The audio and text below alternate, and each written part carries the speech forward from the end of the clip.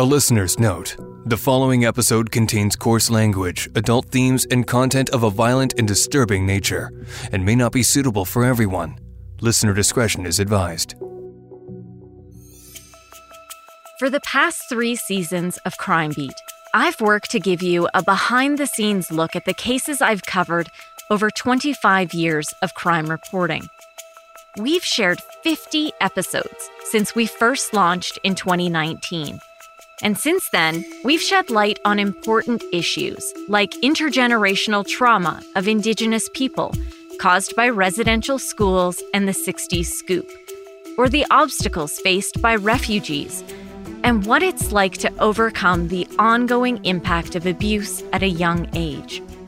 We work hard to make sure we give you the full picture in each episode by looking at all the possible angles. And we're careful in how we share these stories. They're sensitive, because behind each of our stories are people. I want to thank the victims and their loved ones who've allowed me to share their stories. I'm Nancy Hixt, a crime reporter for Global News. Today, on Crime Beat, I'm doing something a little different as a special way to end Season 3.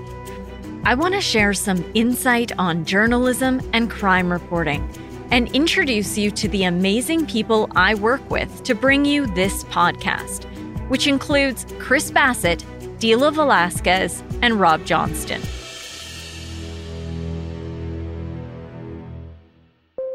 My name is Chris Bassett. I'm the Acting Vice President of National and Network News for Global News. My job is to oversee the national news programs across the country for Global News. Prior to that, I was the National Director of Content and Editorial Standards. I oversaw content on all platforms for Global News, including having legal and editorial oversight for that content.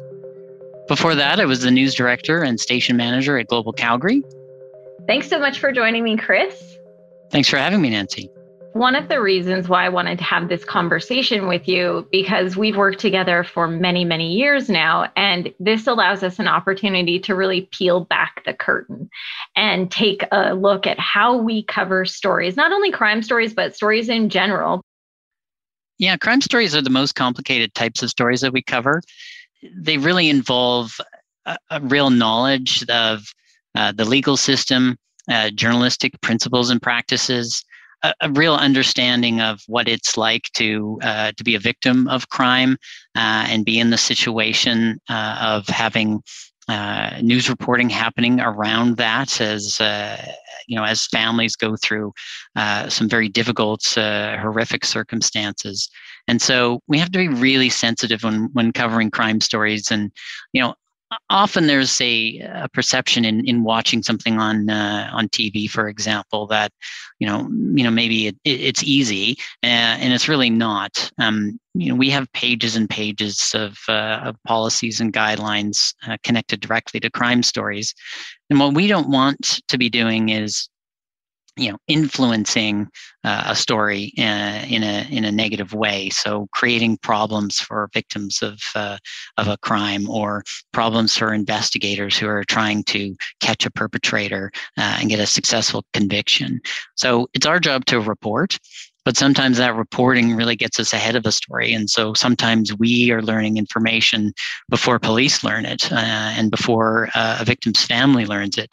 And so it's really important to have that sober second thought about what we're reporting, why we're reporting it, and when we're reporting it.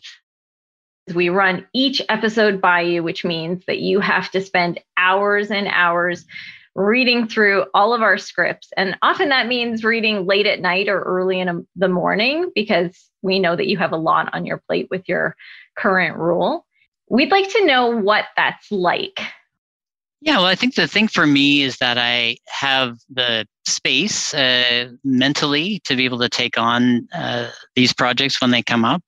There's a lot of content. Obviously, yourself and the team work extremely hard, digging deep and gathering lots of information, and then compiling it into a story that will make sense and resonate with listeners.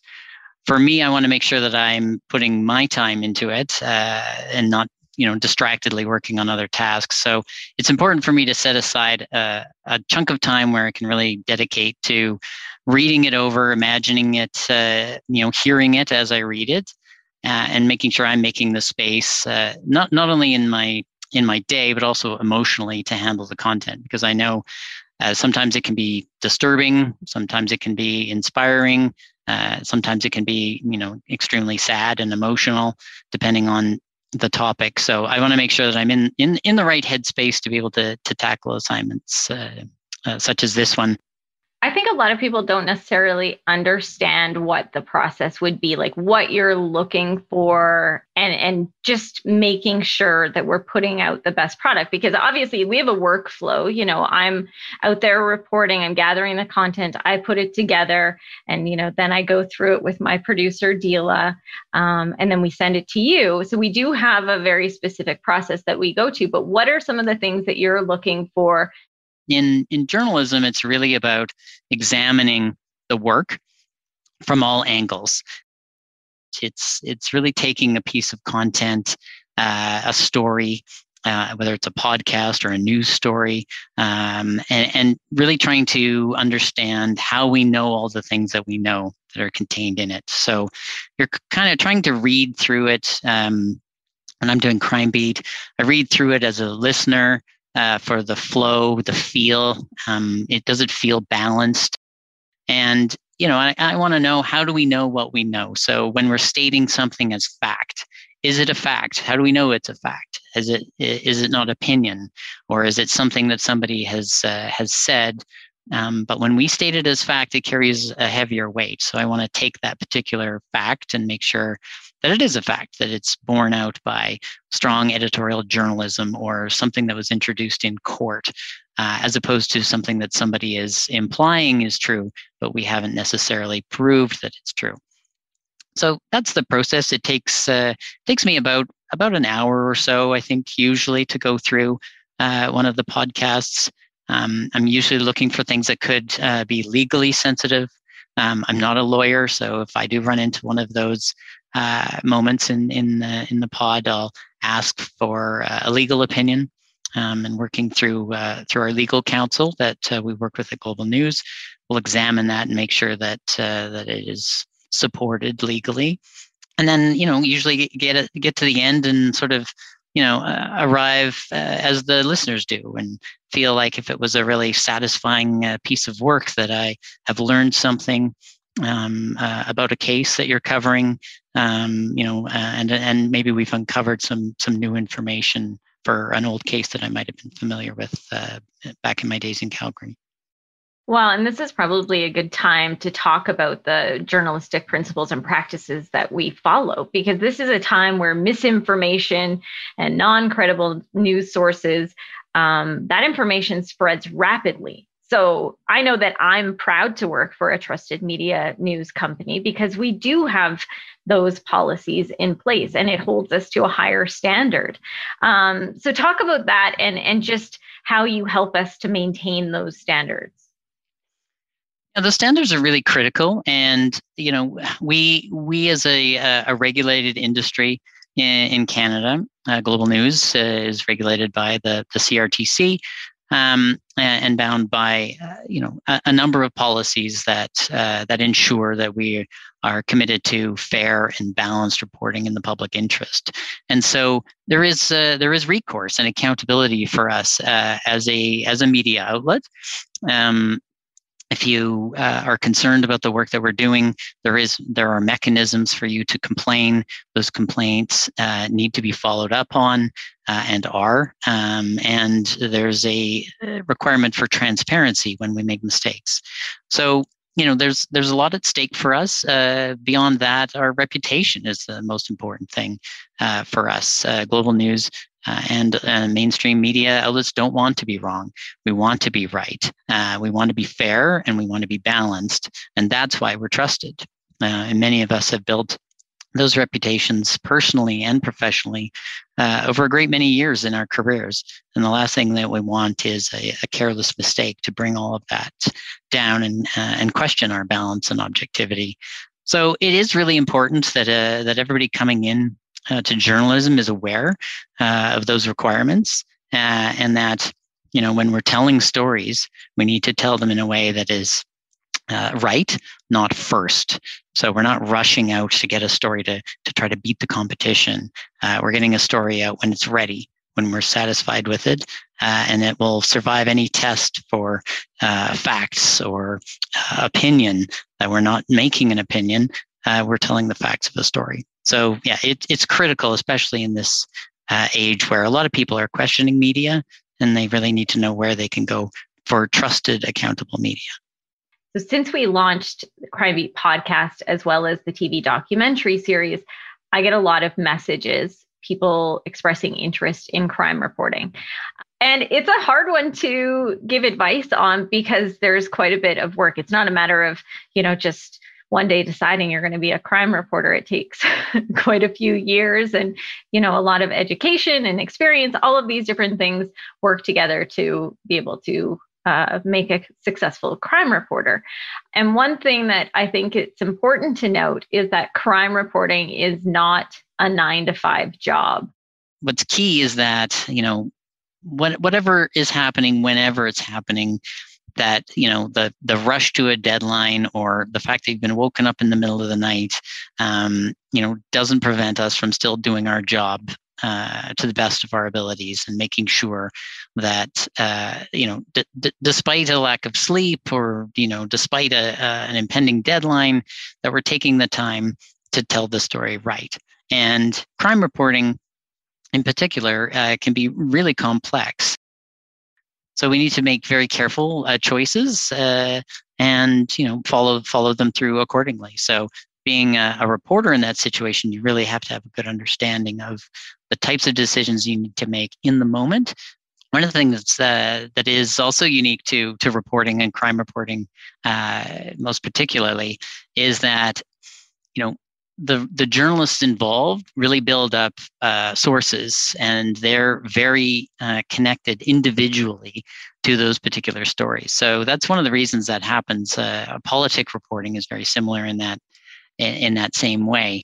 So, the fact that, a story is breaking, the person that is involved might have a close source relationship, and they're able to confirm details of a story directly through that personal contact, which then means that that story chases them wherever they go. So, that's one of the reasons why that happens, and it's the mark of a good crime reporter, because they're able to build those connections inside of a police department, for example. But the downside of that is the better they are at doing that, the more those stories will chase them wherever they go. One thing that it's important to note is that, global news, crime reporters, anyone who's a really good journalist, you're not going to just be reactive. You're not just going to try to cover the stories, that come out in a press release. But the goal is always to dig up enterprising stories and be, the one breaking the stories. Yeah, you use the word enterprise. That really is the word that sort of represents that spirit. News organizations really should be reflecting the concerns of the general public, and those concerns don't always find themselves through official channels, and that's a lot of the reason why people turn to media outlets, is that a story isn't getting told, or something isn't getting looked at, or isn't getting investigated. And Nancy, you've been involved, as many of our reporters have, with stories that were not on the radar at all of officials until a news operation picked it up and told that story. And it's really, it's the vital role we play in a democracy, is being able to independently take stories from the public and turn them into news that the rest of our society can benefit from. So I posted on my Facebook crime page asking listeners to give me some of their questions about crime reporting and journalism. And I thought maybe, Chris, you could help me tackle some of these questions. One of the biggest, overwhelming themes that comes up is the emotional impact and work-life balance of crime reporting and journalism as a whole. And so a lot of listeners want to know how I manage, to have a balance between what I'm doing and home. So, as a manager, how do you handle that and make sure your staff are taking care of themselves? Yeah, it's a really great question, and one that's increasingly important as people become more aware of the real importance and the real impacts of mental health. And I think in the past it's been kind of necessary, but almost an expectation that people that come into this business really compartmentalize, their experiences or, what they may be experiencing at home versus their jobs. And over time, I think we've really realized that it does take a toll, and journalists are human beings, and they are exposed to some of the worst stories that you can experience, and either through direct impacts, being at the scenes, difficult scenes of crimes or accidents, being touched by a news story that resonates with you because of a personal experience. And I think there has been a belief that journalists just turn that off because they're fair and they're balanced. And they just approach everything very, very empirically, not emotionally. But I think we have all learned that we are people, and people have emotional reactions, and they get upset, and they're impacted by stories that they're covering, as are the audiences who hear about them. And there are some cases that really take a heavy toll on whole newsrooms. The people that are putting the newscast together in the newsroom, the people that are out in the field covering the story, the managers who are managing it, and every once in a while in the quiet moments in between a newscast, you take a moment and the weight really hits you. And so, it's important you have strategies for yourself, but it's also important that newsrooms and managers and news leaders are really aware of that. Sometimes people will push themselves too hard on a story, and they're not quite as distant to be able to see that that's happening. So, you really need to sort of have a buddy system, somebody that's keeping an eye out for you and making sure that you're doing okay, checking in with you, giving you a bit of a break. And as a crime reporter, you try to always present a professional appearance. And, it's hard to talk about the emotional impact. And it's something I probably avoid all of the time, talking about the emotional impact on me. And a lot of times, I'll talk to my family, or, I'll talk to one of my managers. I'll talk to you. My husband is a global news photographer as well, so he gets what I do. But I have a tendency, like you said, to sometimes compartmentalize. And then once I'm putting together a podcast, which is a very in-depth look at a case, sometimes it's then that a lot of it really hits you, and you start to think like you can't really avoid all of the details. Maybe in just putting together the podcast, maybe that means I'm going back over court exhibits, and maybe I see photos that I might have avoided seeing earlier. And it's then that you're really hit by the true impact, because usually you try to push your energies on the victims sharing their stories. So you don't want to focus on the impact that it can have on you.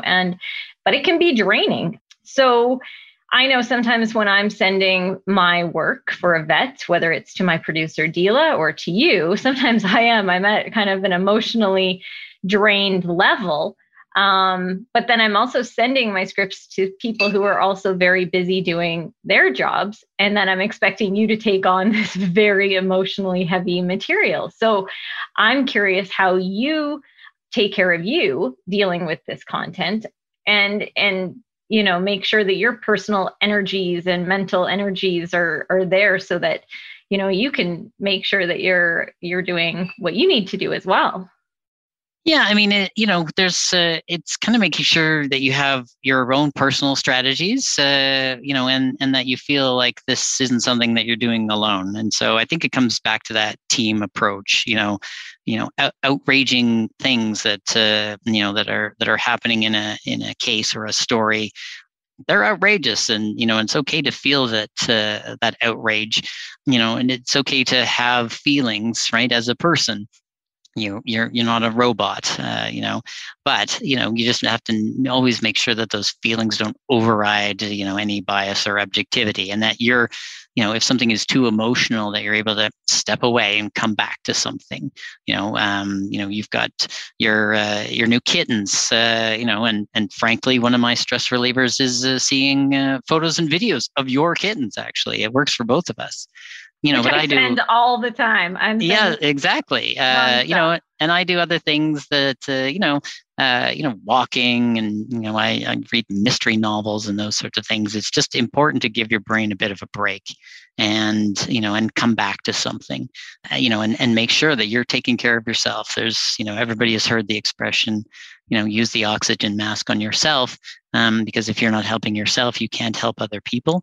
That's really true for journalists, really true for crime reporters, to make sure that they're taking care of themselves first, and then they're going to be able to take care of the story and deal with all the complexities that come with it. That's interesting. One of the questions is if we read fiction novels, or it's just true crime, or watch shows. And I can say, from a very young age, I've always been interested in true crime. Like, I can remember being a little kid watching Unsolved Mysteries and, all of those kind of shows. And as I'm getting further and further in my career, I still watch them, and I still watch true crime shows. I read true crime books and documentaries. I take in all of that, podcasts. However, I like to have some really mindless type stuff, like a Seinfeld type show.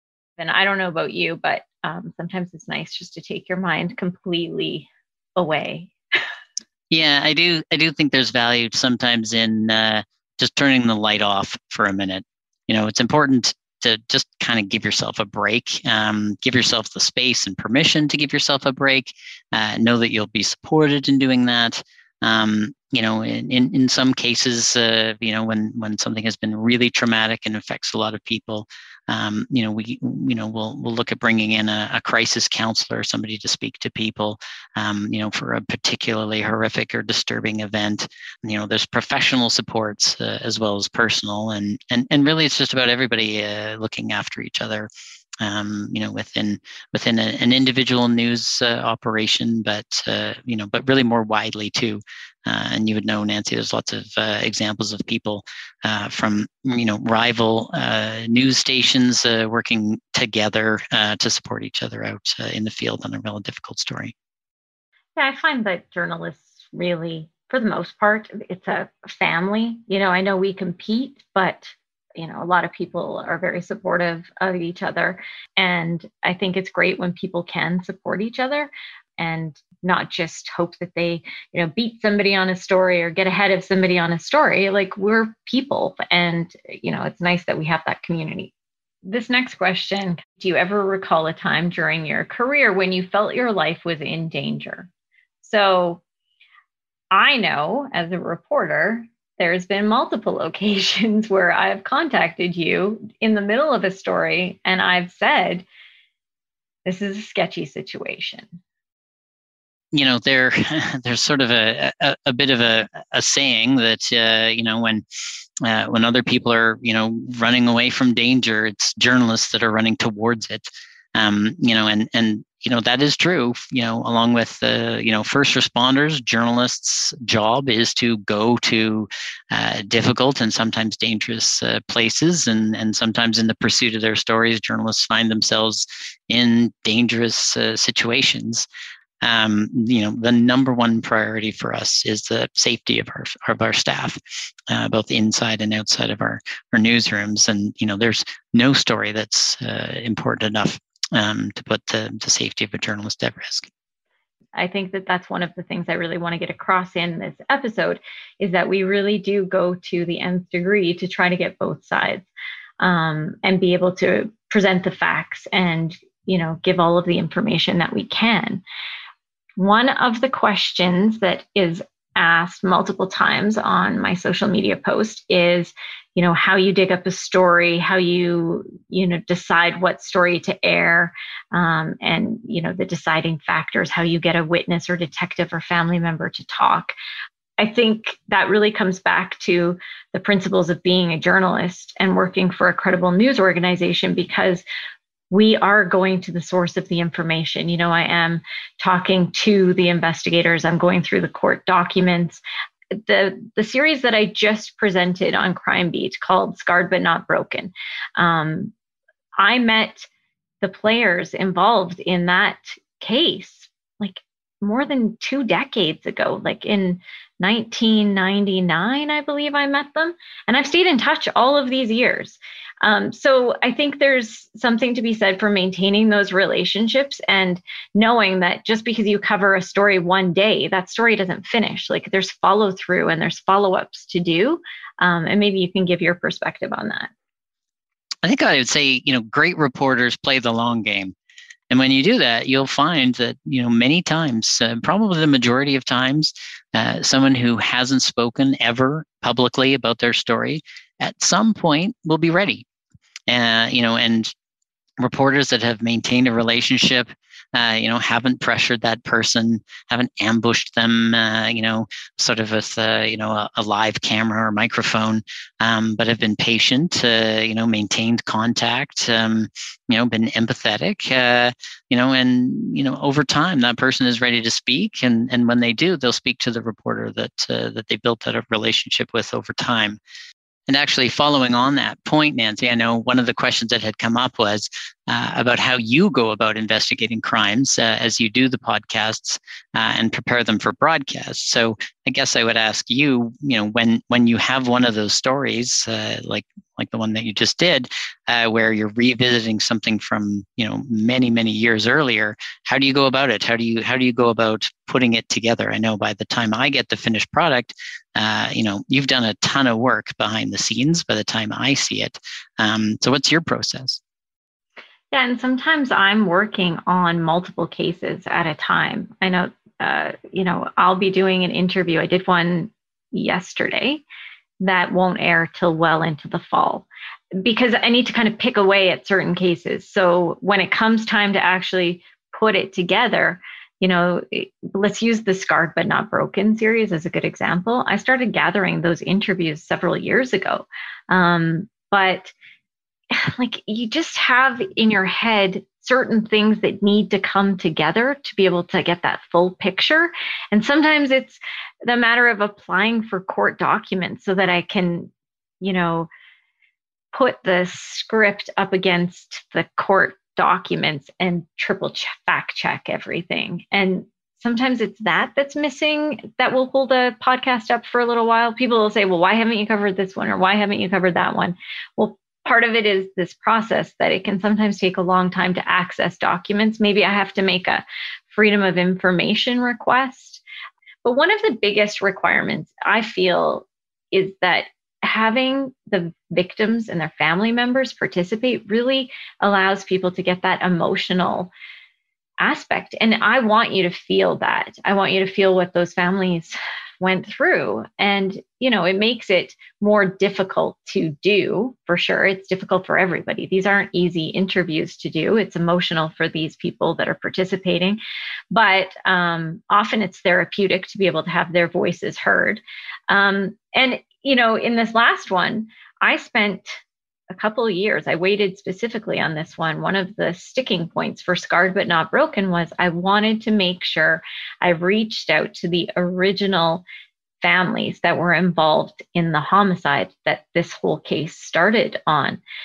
And I wasn't able to. It was really hard to try to find them. And in the end, it took me a couple of years. And in the end, they weren't interested in participating, which I completely respect their privacy. And I kind of went to the nth degree to, keep some names out of it so that their privacy is protected. But I wanted to make sure that I could say to you, okay, this is what I did. Because a lot of times I know the questions that you're going to ask. Like, we know each other quite well, and I've been doing this for a long time. So I'll know some of the questions you're going to ask. So I'll kind of put things on the back burner and be quietly working on one story while I'm writing a totally different episode. because I'm trying to answer some of those questions and get some of those elements lined up so that when I finally put my energy into putting the podcast together, that I have all of that information. But I'm curious, Chris, what do you find to be the most rewarding part of being a part of Crime Beat? Yeah, that's a great question. I think, the material is excellent. You put a lot of work into it. The way that the pod is produced really resonates with people. It's clear the audience is responding to it in a positive way. We have a lot of interaction, a lot of questions like the ones that we've been answering some of today. And so, for me, in some cases, it's seeing how you have managed to move a story forward, tell it in a new way, something that, maybe has been out of the public eye for a long time. But, with the passage of many years, you've been able to find a new angle to it, and tell something that people hadn't heard before in a story, even some that the people are really familiar with. And so, for me, it's, kind of opening up the 30-page document and seeing what's inside, and being able to discover it like your listeners do as I read it and vet it. I really like that process, and sort of feeling the passion that you put into finding the people to speak about, sometimes very difficult and sensitive material, and that you're there to support them through it as they tell their story. And then seeing what the team is able to do to, produce, a really compelling and interesting product that everybody is really engaging with. So, yeah, I think that sums it up for me, and and I think, for probably many of your listeners as well. Thank you so much for agreeing to do this. I know I've been wanting to do this for a very long time. It's tough to coordinate your schedule. You're a very in-demand news person. So I am so grateful that you took the time to do this. And I'm always grateful that you take the time to read through dozens of pages of scripts. I know you can expect certain, like clockwork. Every couple of weeks, I send you a text and I say, I've just emailed you a little light reading, and it's a lot. So we appreciate all that you do. Well, it is very much my pleasure, Nancy, and it was great to talk to you today. A Death in Cryptoland from CBC Podcasts is about a crypto tycoon, his secret past, a death shrouded in mystery, and an online sleuth's obsession to unravel the truth behind Quadriga CX, Canada's largest cryptocurrency exchange. When the young CEO, Gerald Cotten, is reported to have died, it sets off a cataclysmic chain of events, leaving thousands out of $250 million, and a trail of conspiracy theories around whether Cotten is dead or alive. Listen to A Death in Cryptoland everywhere you get your podcasts. I also want to introduce you to two other very important people, including the producer I work very closely with on each episode. She's taught me everything I know about developing a podcast episode.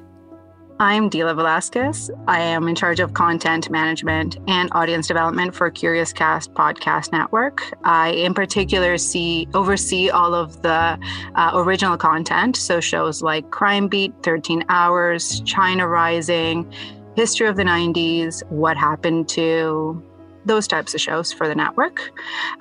Before I started in podcasting, and at Chorus, I was at E1. So I've worked in podcasts now for almost 6 years. And before that, I was working in factual entertainment. So I worked for many years on a food show that's very popular that traveled across the country, and on Wipeout Canada. So that's kind of a short little resume of what I've done to get to where you are, Nancy, working with you. So what you might not realize is Dila and I don't work in the same city. I'm in Calgary, she's in Toronto, and we've only met in person once, but we talk daily as we collaborate on the show. I get a lot of messages from listeners who want to know about our team. So we want to walk you through how an episode comes together. So this is how it goes. Dila and I brainstorm on the story, and then I begin writing. Once I have a script, Dila goes in and works her magic. Dila, explain your magical process.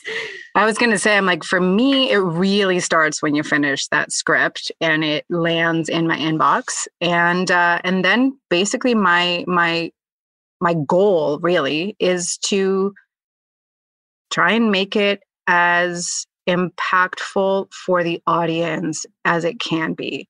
Meaning, we'll take, and it's gotten better, obviously, as we've basically are in each other's minds. Like I can hear Nancy's voice when I read the script as if I'm the audience for the first time. So I really try to put myself in the shoes of those listening right now and imagine how it's going to sound like as I'm reading it for the first time.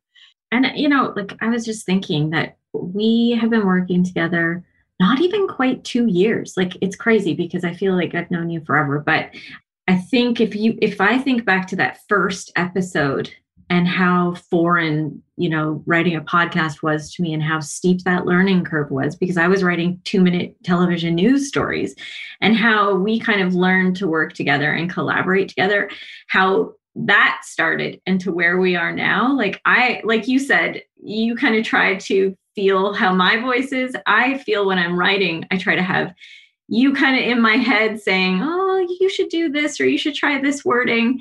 And I'll have Chris Bassett in my head too. I'll have Rob in my head thinking, just all of these different things, because we collaborate so closely. I think we're always trying to be kind of one step ahead and try to think, what would this person want me to be doing? So I think that really shows in the end product. And I think we've come a long way. And if you listen, I think each episode we're really progressing.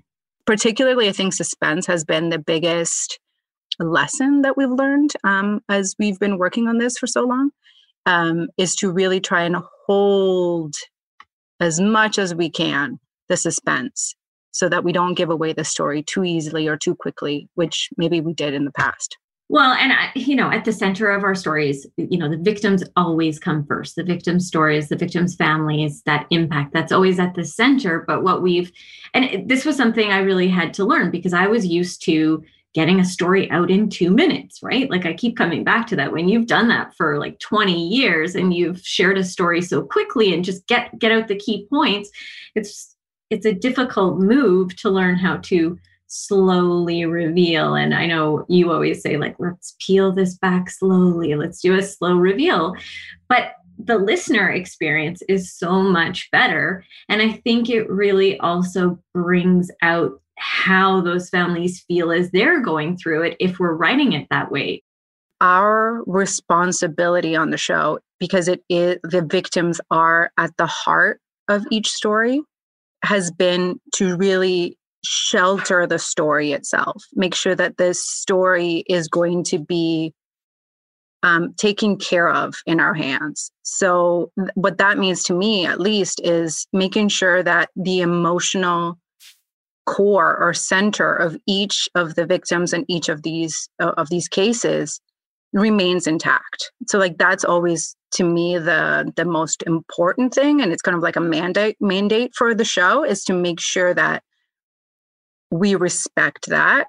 And then everything else that if that's the core, then from there we start building outwardly so that it is more, impactful, if that makes sense. Yeah, and I think that's what sets Crime Beat apart from a lot of other podcasts, is that we are sharing those stories, the interviews with those families, but we're sharing it in in a compassionate way, but we're also trying to share it in a suspenseful way, so that the listener, in a balanced way, yes, a balanced way, and factual. Yeah. All of these things, correct. Yeah. But those are all I take all of those sort of things in filters, if you went into account as I'm reading it for the first time, because I know that if we hit all of those markers, then I know that the story is deserving to be told on the show. Like that's it. Like that's our mandate. Our mandate is to making sure that we take care of each of these stories in a way that's respectful, balanced, and factual. And you know what I find interesting is sometimes when I'm explaining a story to you for the first time and we're talking about how we're going to put it together, I get really emotional and really wrapped up in how I get out of breath and I'm telling you this story and I'm trying to spill all these details all at once because these stories have impacted me. And then I'm like, okay, but how do we share that? And then you're like, well, do it like that, like share it, you know what I mean? And sometimes it just takes that back and forth to kind of push me to be like, oh, yeah, this is how we can do it. And it's always, like, to me particularly, I like to find a slightly different angle that maybe we haven't tried before into the stories too. Yeah, exactly. So, I think we kind of really collaborate and bounce back and forth. Mm-hmm. And people will hear my voice. And so I think that's why this episode is so important to me, is I really want to get across to the listeners, I'm the crime reporter, sure. And I've met all of these families and their stories have all left an impact on my own life. And I want to share them in the best way, but I couldn't do it without this collaborative effort with our team. So that's why I love working with my team and I wanted everybody else to get to meet you guys. And I think that's really what is powerful about Crime Beat is that, and rewarding too, is that you share these stories with us, your team, as well as the audience. So we are just as impacted in different ways. Like, you get to see and meet these families and these victims. We get to hear them for the first time through your storytelling. So we also get to be impacted by these stories. Like, there are some of them that I just kind of carry with me. I think about the boy who fell through the cracks, and definitely the one that we just did this season with the disgraced doctor, the neurologist, and how powerful it was that we gave that space to the victim impact statements that I don't think I've heard other true crime podcasts give that amount of time to victims to really give them a voice. It's actually just passing the mic to them so they can share what they felt, what they went through. And, I think that's incredibly powerful. And those stories stay with me. Earlier in the episode, I was taking audience questions, and Chris Bassett and I were kind of going back and forth trying to answer some of those questions from my post on social media. And one of the questions that, I probably received 30 or 40 times written in different ways was just the emotional impact. And obviously, these are really emotional stories. And, obviously they have an impact on me, but it also impacts the rest of the team. And so I wanted to ask you kind of how you deal with that. One of the ways I deal with it that I didn't mention when I was talking to Chris is, I talk to you. We talk a lot. We go back and forth. Sometimes I just need to get something off my chest. I need to vent it to you, or I'm feeling especially, impacted by a particular interview that I've done. So you're my go-to to be able to talk to about that, because you're going to read the episode and, maybe we explain some of that impact in the episode. You have a way of really helping me to be able to figure out, okay, where do I go with this? So, that's one of my strategies, but I wanted to know, the emotional impact on you and how you deal with that. Yeah.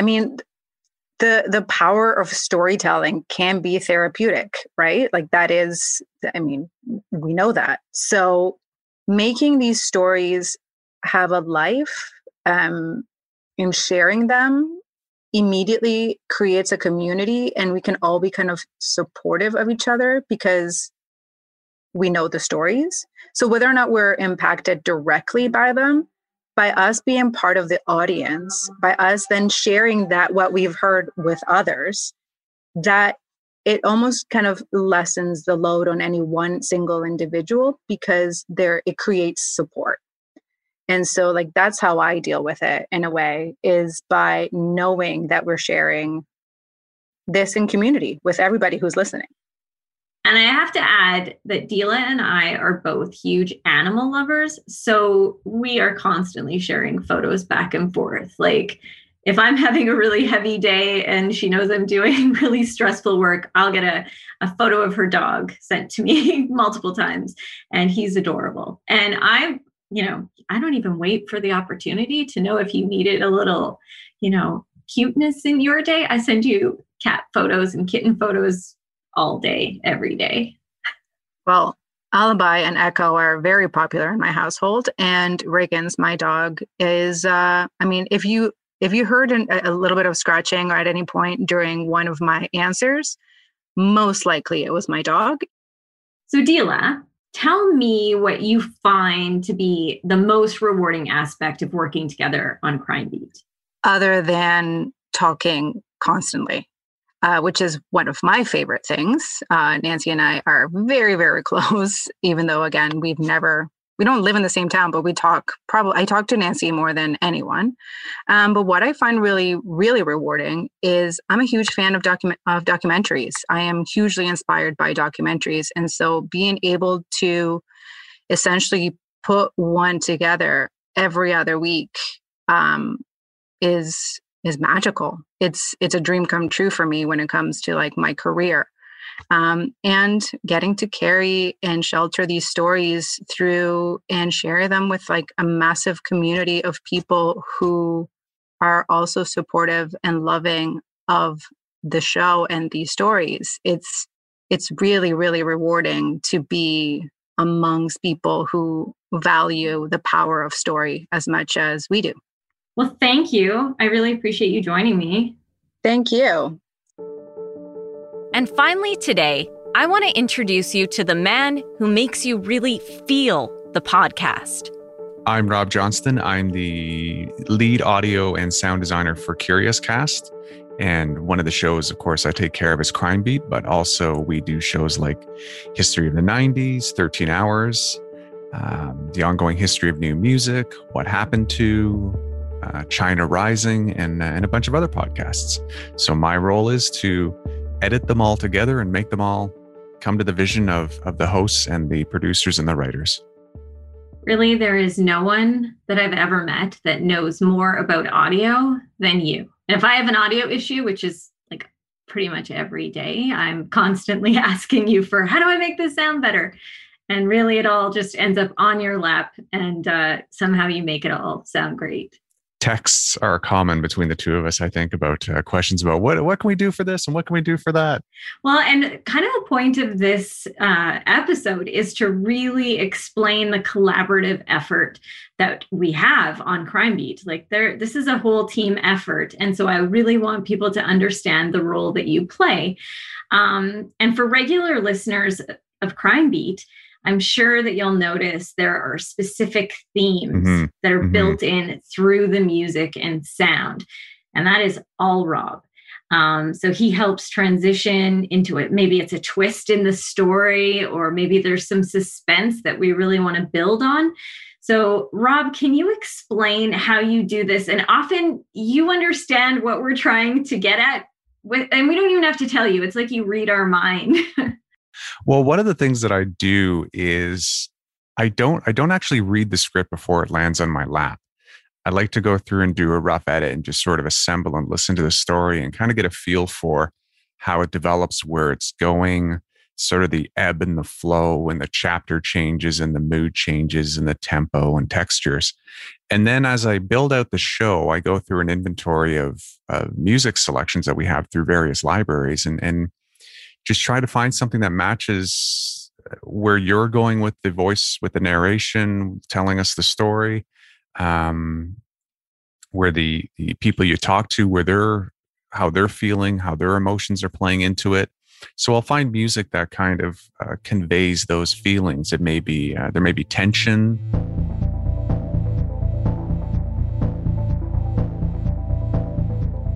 investigation points,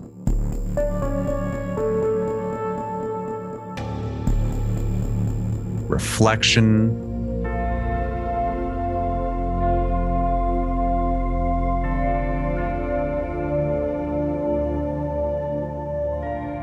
And then you and I, we have our own little code words. Can you put in the sad piano bed?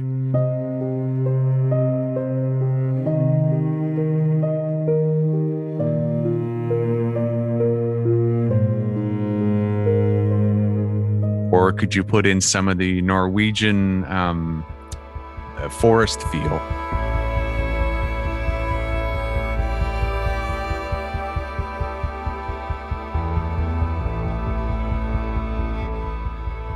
We just sort of have this language between us that we know in each other's brains what it is we're trying to have it sound like. One of the things I've noticed over the time since I started the show is every episode I try to make sound better than the one previous. And if I go back and listen to, and if the listener goes back and listens to the first season, I think there's been an evolution from the first episode all the way through to now. And there are times I think, geez, I'd really like to go back and kind of redo the first season because the show has evolved as we've gone along. We bring in music pieces that the audience will know are familiar, but we'll also look to add new transitional pieces into it as we go along, just to keep it fresh and keep it, just keep it moving forward so it doesn't all sound the same. That's I think is the biggest challenge. Is I want to make sure that it always sounds fresh. It always sounds like it's evolving. One of the things that I also do with the music is they act as chapter changes in the story. They can punctuate something, or they can let something just sort of hang there and resonate with the audience, so they can digest the piece that has just landed, and the impact, and especially the emotional impact that comes from it. I remember, being a huge listener, and I still am, to a lot of podcasts before I ever wrote a podcast episode. And I remember thinking a really good episode is one where there's so much emotion and so many twists and turns and so much mystery that, I'll be driving, but I'll be yelling at, at the speaker and saying, no way. And I think that's what it adds. Like your pauses, the dramatic sound, it adds so much, and it really helps. It's like your sound that you add is taking the listeners by the hand and guiding them through. And that can be a challenge in itself, because in my mind, and I think a lot in the listener's mind, that what I do is secondary to everything. Really what makes the show stand out is the work you do, and the work and the guests that you have on, and especially when the family members are involved, because you really get the emotional impact of what they're feeling and what they felt through the stories. So I don't want to get in the way of that. I just kind of want to keep moving it along and keep the audience engaged. Not that they wouldn't be, but you know what I mean? Just flushing it out for a full story. Yeah, really just enhances the story, right? Like it really just helps build on. And, we're trying to give these victims and their families a voice. That's our mandate. And that's what means so much to me to be able to do. And you just help it all kind of sing. Like it's hard to explain that, but it really does bring together that emotion. I am curious what the most rewarding aspect of working together on Crime Beat is for you. I think it's the stories where you hear from the families that they say, thank you for letting us tell the story about our son, our daughter, our brother, our husband, because a lot of the time people only really hear about, your 3 to 5 minute news stories or the follow-ups that happen. And these things can get easily lost in life, in everything that's going on. And, with the podcast, it gives us a chance to spend 35, 45, an hour, however long, telling the story of the people involved in it, and really bringing to life who they are. I think that to me is the most rewarding part, is that it in some sense, I guess, it brings the story a bit full circle for the audience, because they might not have known what happened in the end.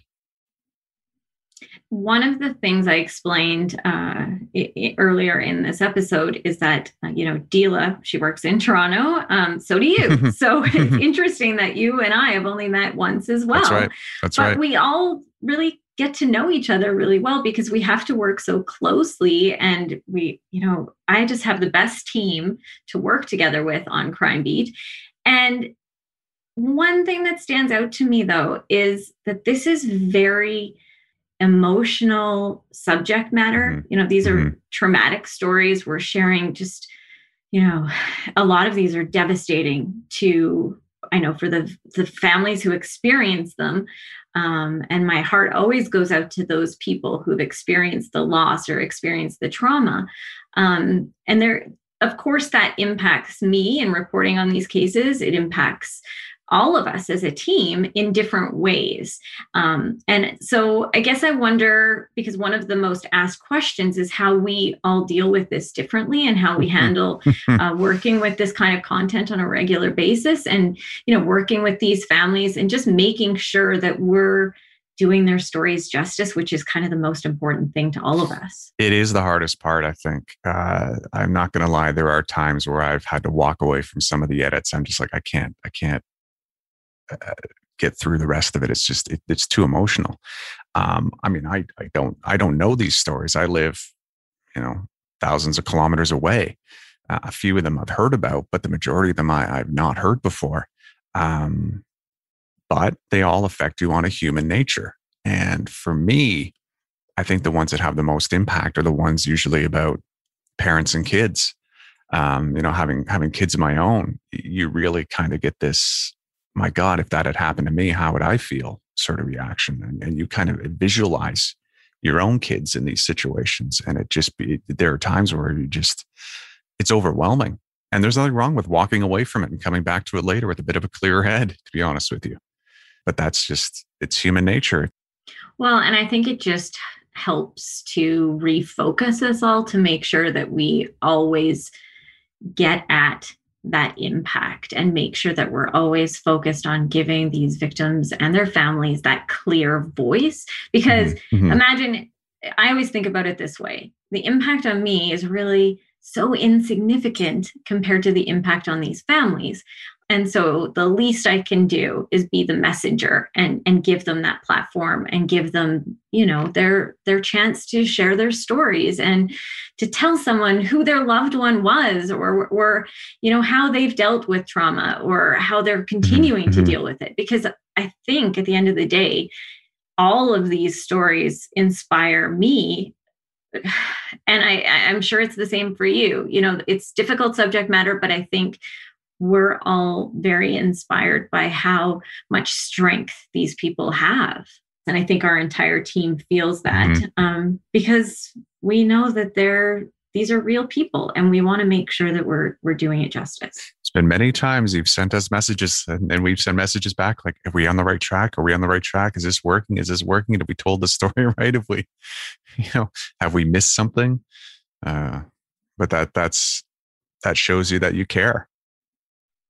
Yeah, and there's a lot of collaborating and brainstorming behind the scenes that people don't realize that happens. And I think that that's a sign. Like, this is the best team that I've ever worked with. We collaborate so well. And I feel like I've known you guys for so long. I talk to Dila every day. I'm constantly texting you both. And I shared when I was speaking with Dila, we shared that one of the other things is we send pet photos back and forth. And that's one of our de-stressing. And I know you get sent quite a few kitten photos. Exactly. And I send the dog photos back your way as well. Thank you so much. I really appreciate you talking to me. And I appreciate all that you do for Crime Beat. Well, I appreciate I appreciate the feedback from the audience, honestly. To me, that's the most rewarding aspect. And I thank them for that. Thank you to Rob, Dila, and Chris for joining me for this special behind-the-scenes look at Crime Beat. And thank you for listening to the important stories I share on Crime Beat. I hope that by the end of each episode, you not only feel like you got to know the victims and their families, I also hope you're left feeling empowered after hearing the facts and learning about the ripple effects of crime. We'll be back in the fall with a lot more stories. Until then, Crime Beat is written and produced by me, Nancy Hixt, with producer Dila Velasquez. Audio editing and sound design is by Rob Johnston. Special thanks to photographer-editor Danny Lantella for his work on this episode. And thanks to Chris Bassett, the acting VP of National and Network News for Global News. I would love to have you tell a friend about this podcast, and you can help me share these important stories by rating and reviewing Crime Beat on Apple Podcasts or wherever you listen. You can find me on Twitter at Nancy Hixt, on Facebook at Nancy Hixt Crime Beat, and I would love to have you join me for added content on Instagram at nancy.hixt. That's nancy.hixt. Thanks again for listening. Please join me next time.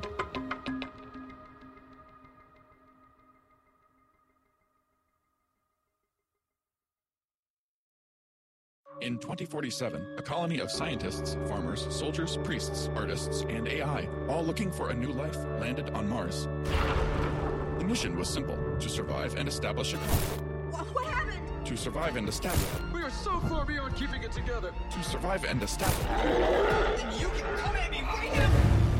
To survive. Marsfall: Survival on the Red Planet. Marsfall is a science fiction podcast about the first colonists on Mars. Listen for free wherever you find your favorite podcasts.